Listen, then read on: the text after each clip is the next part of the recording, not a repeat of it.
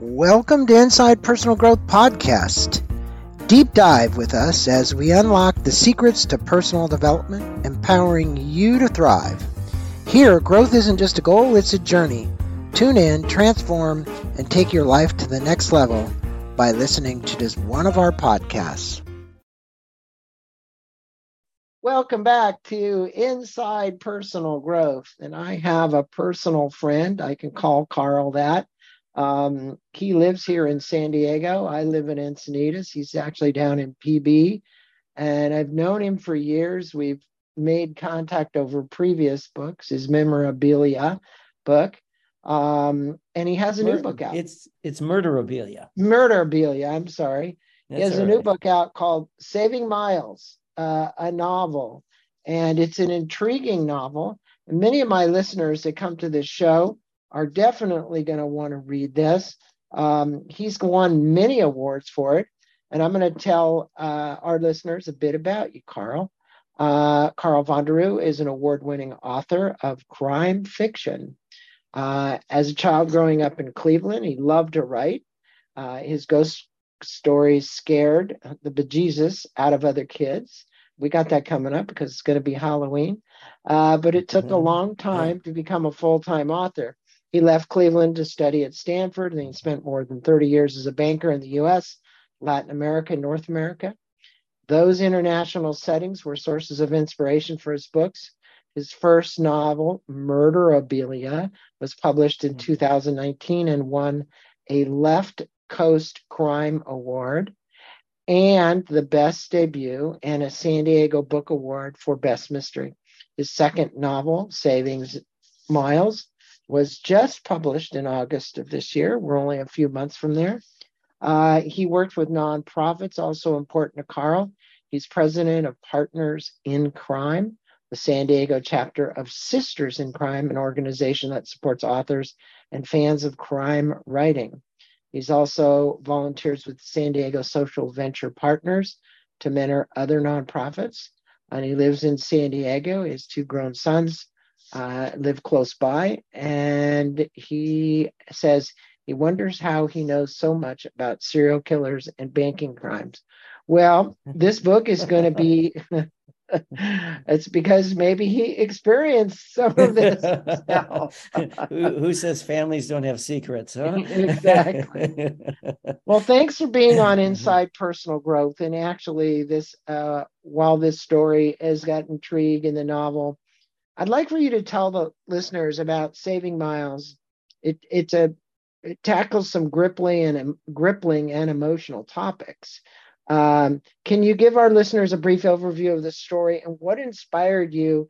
Because you have prior books about, crime and murder and whatever. But this one's interesting about a kidnapping in Tijuana and some crazy things that the parents or the father gets involved in. Can you speak about it a little bit? Sure, but first of all, I want to thank you for inviting me, and it's a pleasure to be part of Inside Personal Growth. Thanks very much, and thanks to your listeners as well. Many things inspire me to write a particular book, and in this one, I'd read The Firm by John Grisham many years ago, and I thought, I wonder what it would be like if a bank was owned by criminals.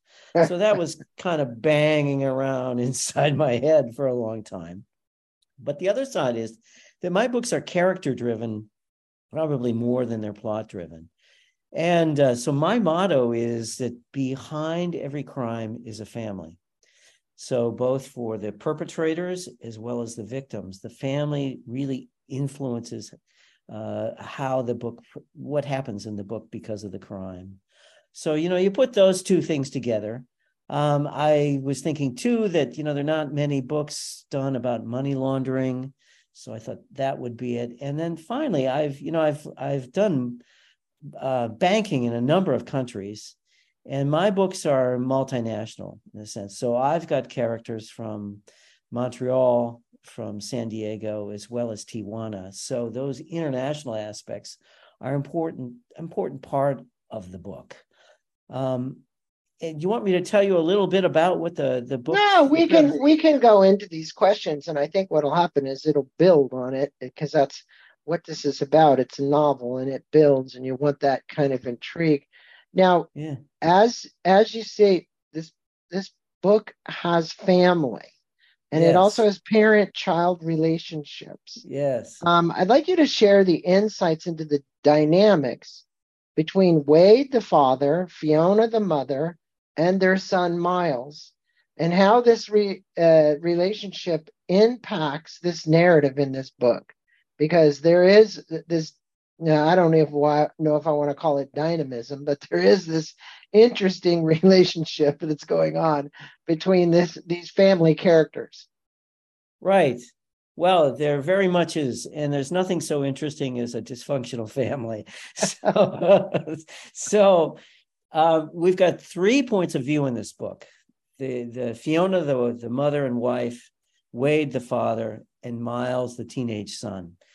And Wade has been a workaholic father, influenced by his own father, who worked himself to death. This is his idea of success. As a result, he's been absent raising his son. And he feels remorse for that and wants to create a better relationship with his son and with his wife. His wife, she got pregnant very early and feels as if she had to give up her adventures in her 20s to raise her son. And her son has had lots of problems, and she's really rescued him. But when his problems really come to the fore in the beginning of this book, she feels responsible for it. She's also, she runs a nonprofit organization that helps save street children in Mexico. It's an orphanage. And that, in a sense, is kind of a redemption for her for the way she feels about how she's failed at raising her son. Myles, on the other hand, has always wanted to be closer to his father, but his father was never there. And Myles additionally he repeated first grade, so he has this feeling of inadequacy as a result of that. Now he's a teenager. He both wants to be close to his father, and he really resents him for not being trying to be closer to him. And he, of course, as a teenager, is totally influenced by romance and love. So girls are hugely important. He's very idealistic. Sex, drugs, rock and roll. Sex, drugs, and rock and roll. Yeah, and I think the drug part is the part where you kind of see this story take he goes into this treatment center after what you call a streak of harmful behavior, right? Yeah. After a year of treatments, he Yeah. comes home, as you say in the front of this book, with some seemingly rehabilitated. Seemingly is probably the right part. And Yeah. then he heads to Tijuana to buy drugs, and he's kidnapped when he's in Tijuana getting these drugs supposedly rehabilitated from. Could you speak with us about this part of the story? I think it's really cool how you wove this all together. Sure. Well, first of all, when his mother found these drugs, OxyContin, in his closet, when he was 16, and there the parents have the choice of, you have to save your kid's life. Your kid is now beyond you. So they sent him against his will, to a residential treatment center in Utah. And these can be really tough places. Yeah, they are tough. Tough love, very much like the military. His son hated it, but he came back with a much more sophisticated method for manipulating his parents. Because, there's all kinds of psychological investigation that gets done at these, and they come back with supposedly new attitudes and new ways to be more successful in life. But he, of course, resents his parents for having sent him there. He's very attracted to girls. So when a girl wants to score drugs in Tijuana, it's like the perfect revenge and the perfect opportunity to really get back at his parents, even if he doesn't tell them. So that's what he does. And when he's in Tijuana, he has to pay for these drugs in a garage. But there's always a bit of goodness about him and heroism. He says, no, the girl cannot come with him to the garage because he thinks it's too dangerous for him, for her. He does it, and he gets kidnapped. So he's kidnapped, and at this point, there's a ransom. And it was interesting, you weave another character in here, which is Andre, the banker. And the father, Wade, decides to get involved and sign an agreement with this banker to work for this bank to get the money he needs for this ransom. And then he becomes indebted to this cartel. Explain that, the story between Andre, this crooked hell banker, and what's going on. Well, Andre, I think in many ways is one of the more complicated characters in the book, because he is also has a new age philosophy. He very much wants redemption for what he's done in the past. He follows a lot of sort of Jungian principles, and he looks at the spiritual elements of alchemy. So he's got these two sides to him. He's also laundering money, and he's married to a woman whose family is involved with the drug cartel. But Wade doesn't know this, and neither does Fiona. Fiona has always admired him. She works for Andre and his own foundation. She's admired him for being, a spiritual man and a successful banker at the same time, the sort of anti-Wade. So she pushes that they get involved with Andre. And Andre says, look, I'll lend you the money. I'll help you negotiate, but in return, I want Wade to help build my commercial real estate at my bank. Wade's a star banker, but what else do you do? They don't have the money. So when Wade goes there, he finds out that there's some really sketchy things going on at the bank. Yeah, it's a really good part of the book. Now, you mentioned this, and I know you maybe don't want to get into this so deep, but in the writing process, I'm going to ask this question. Did you draw inspiration from real life stories or individuals who'd been involved in similar situations to those depicted in the novel? And I know you did, because you said you did. Do you want to comment about any of this? Because a lot of times when a novelist writes a novel like this, I was just on with another gentleman, and he called this a life fable. Well, this whole life fable that I'm holding in my hands here, he then admitted it was about him. Right? No, he changed the characters' names. So I'm sure you're not as crazy as many of these people in this story, but tell us if there is a connection, and if so, where might it be? Well, I mean, we had a situation like this that happened in our family almost 20 years ago. Excuse me. And I'm getting you all choked up. You got to talk about this now. Yeah. Well, what can I say? I'm sorry. That's okay. Yeah. And but I don't comment on the particulars of that situation. But kids that have these problems are quite common now. And the way it's portrayed in the first chapters of the book is quite often the way the parents deal with the situation. They find a wilderness program, residential treatment center. Send them somewhere. Send them somewhere. These two strangers they've hired, they've never met before, show up to accompany them there because the kid won't go willingly. And, and it probably breaks their marriage apart.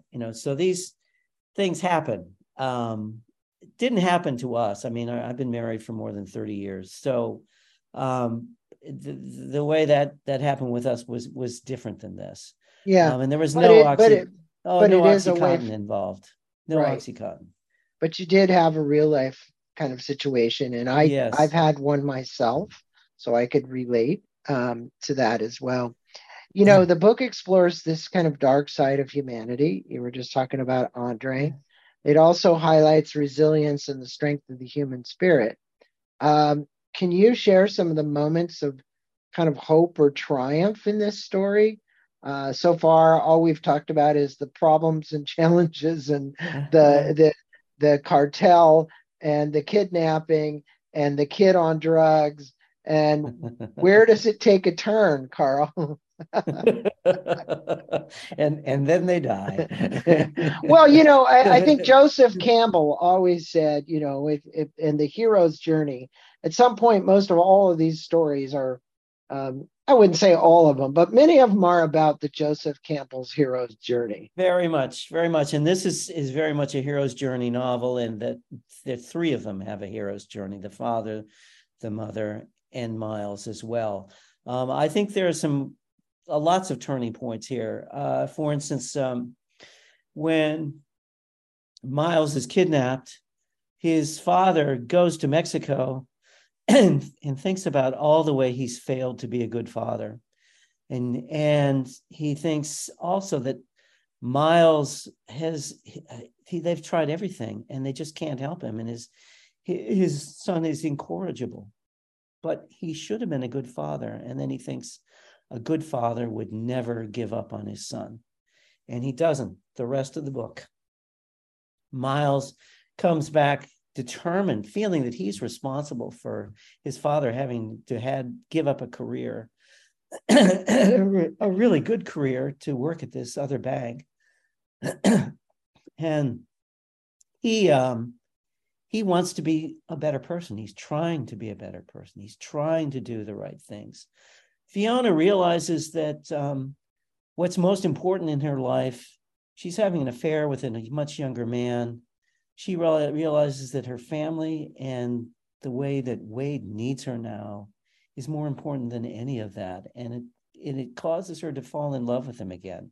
One of my favorite parts of the book is when Myles has fallen in love with this teenage girl, and he asks his mother how she fell in love with Wade. And you can feel the attraction that she had when she first fell in love with Wade. And it's also a very special moment for her because she gets to experience her son really falling in love for the first time. Little does she know it's with the wrong girl. But those are... There's always got to be a twist in there somewhere. Yeah. It's okay to fall in love. Just make sure it's with the right girl. Right, but no, not in this book. Not in Saving Myles. Not in this book. No, I mean, there's a part where the father is trying to persuade Myles that, I know it's tough, but one of the saddest things in life is that sometimes there are more important things than love. And the teenager doesn't even hear it. Right. Of course not. The hormones are running very intently. He's going to save this girl. Yeah. Well, tell us now, the book, you've received all kinds of acclaim. It's got a gripping plot and character development. And I heard you on another podcast talking with the guy about all the advice you got from your writing coach, the people that you helped you put this together. Can you tell us about your approach to crafting? I think many people out there who are listening might be interested in writing a novel. They maybe haven't written it yet. A suspenseful yet emotionally resonant story. And, it's quite a craft to be able to do this. And not everybody's cut out to doing this. I mean, these books take you a long time to write, and they go through many, many editings. And it's a team effort, isn't it? It is. It is. I tell people that my two most important qualities in writing have nothing to do with writing. Mm-hmm. And that is that patience and tenacity. Mm-hmm. Those are the two most important things. You can get better as a writer, but it involves rewriting and getting outside advice on where your writing is good and where it fails. So I've gone through a lot of that in critique groups, etc. I mean, the problem that most beginning writers have is they send out material before it's ready because they haven't gotten enough feedback. Because you've worked so hard on a book, it's really everything inside you. You get Um, anxious. you get anxious, and you think you've gone through it so many times, you think it's wonderful. Right. But it's not. And that's where you need you need a critique group. I mean, many times I have one, and I've been with them for 10 years now. Many times I'll think that I've done something brilliant, and they'll say, no, you missed the barn on that, this and this and this problem. And other times I'll think it's not particularly good, and they'll say, well, this is really quite fine. So my secret has been rewriting. Well, you've said the two secrets were tenacity, right? You Yes, just stuck and with it, patience. and patience, because how long did it actually take you to evolve from the concept and the plot of Saving Myles, to writing it, to getting it published? What was the time frame there? It was like 4 or 5 years, So, Yeah. for my listeners, don't be Yeah. in a hurry. Carl's a guy who hasn't been in a hurry, and for that reason, his patience kind of won out. And look at the acclaim and awards he got.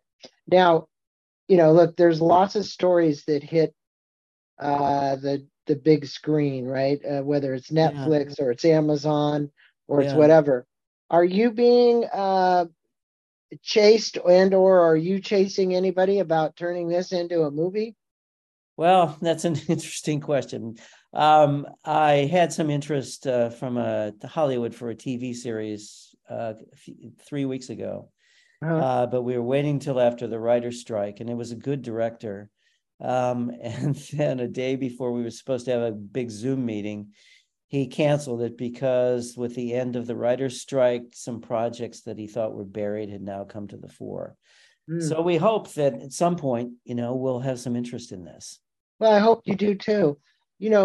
Carl, I'm going to ask this, and it's not redundant, but the story about this family caught up in this crime, a son who's drug addicted, and the plot to obtain the funds and the ransom, this allows the reader's mind to go in a lot of different directions. But in the end, do you believe it allows a reader to understand their own challenges they face in life a lot better for having read a novel like this? Because it gives almost like it's so suspenseful, it draws them in. It's kind of like a real life story. What would you tell the listeners out there? Well, I would say, like in the hero's journey, the characters have to learn something internally that helps them survive. And I think any family, particularly one with teenagers, sometimes it's a point of the family doesn't look like it's going to survive. Mm-hmm. But I think the theme of this book is that no matter how broken your family is, Mm-hmm. and no matter how troubled your son or daughter is, there are still ways to come together and forgive each other and learn to cherish each other again. And that's what happens in this book. I think also it comes with a lesson that love means great sacrifice. And all of them have to learn how to sacrifice something. Well, certainly Fiona, certainly Wade, and certainly Myles had to sacrifice quite a bit. And it's truly clear and evident that you've allowed these characters in what may not be in somebody's real life who's reading this, allows them the intrigue of what maybe whatever their challenges are, to look at them in a different way, maybe with not so much challenge as you exemplified in the book.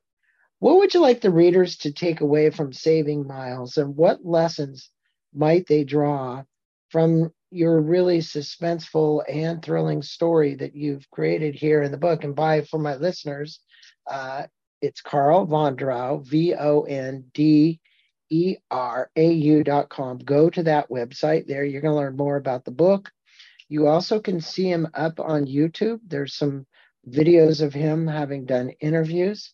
This podcast is going to be everywhere, Carl. It's going to be on iTunes and Spotify and YouTube and all of those places. So please, once you guys get this, go out and check out Carl's website. Go to Amazon and get a copy of the book. And Carl even has a spot at his own website. If you want to contact him, there's a contact there. There's a newsletter there. There's news there. There are events. There's book clubs, and the other books that he's written. So I encourage you to go look at the events. He just told me a minute ago he's going to be back in his hometown speaking pretty soon. It looked like he's been around, like he's going to the book shop, which is October 21st from 1 to 4. And then November 4th, he's going to be at Men of Mystery Conference in Long Beach. And then on the 11th, he's going to be in Partner in Crime virtual discussion. And all of these things you can find more. And he'll be at Diamond Bar Library, which is a city just a little bit north of us, in November. So you've got a pretty packed schedule here for the next month or so, Carl. So it is. It'll be fun. Yeah, this is going to be fun for you. What is it that, in that last question I asked you, what are the lessons you want the readers out there, the listeners out there, to kind of take away? I think never give up on each other in your family, and being open to change to make things better. I think those are the lessons. They're pretty basic, but they're so true and so hard at the same time. Very insightful. I think, change and not being so hard on yourself, right? Right. These are lessons. Forgiveness, right? Forgiveness and compassion for not only yourself, but for others, I think is true. The fact that you were talking about Fiona and Myles and her kind of seeing him in a different light, that's very, very important. Even though all his choices weren't perfect, we all make choices at times that aren't perfect. And this is about a family that made some choices that probably could have been evaluated a lot better. But if that was the case, there'd never be a novel. So we become better people because we screw up. Yeah. So again, for my listeners, go to Carl's website. He says, behind every crime is a family. And I think this most recent one that we all know about, because he used OxyContin, is the Sadler family. And I've heard some pretty eerie stories about that family. And that's definitely a family that was really screwed up. I've also always said that money just amplifies problems. Yeah. Well, there was a lot of money there and a lot of problems. You got that right. Yeah. Well, it's been a pleasure having you on Inside Personal Growth to talk about your book, Saving Myles. Thank you for doing that. Thanks for taking the time. Thank you. I appreciate you, and I look forward to seeing you over coffee pretty soon one day after you finish this crazy tour that you're on. Thank you. Thanks so much for being on. Appreciate it. All right. Thank you for listening to this podcast on Inside Personal Growth. We appreciate your support. And for more information about new podcasts, please go to InsidePersonalGrowth.com or any of your favorite channels to listen to our podcast. Thanks again, and have a wonderful day.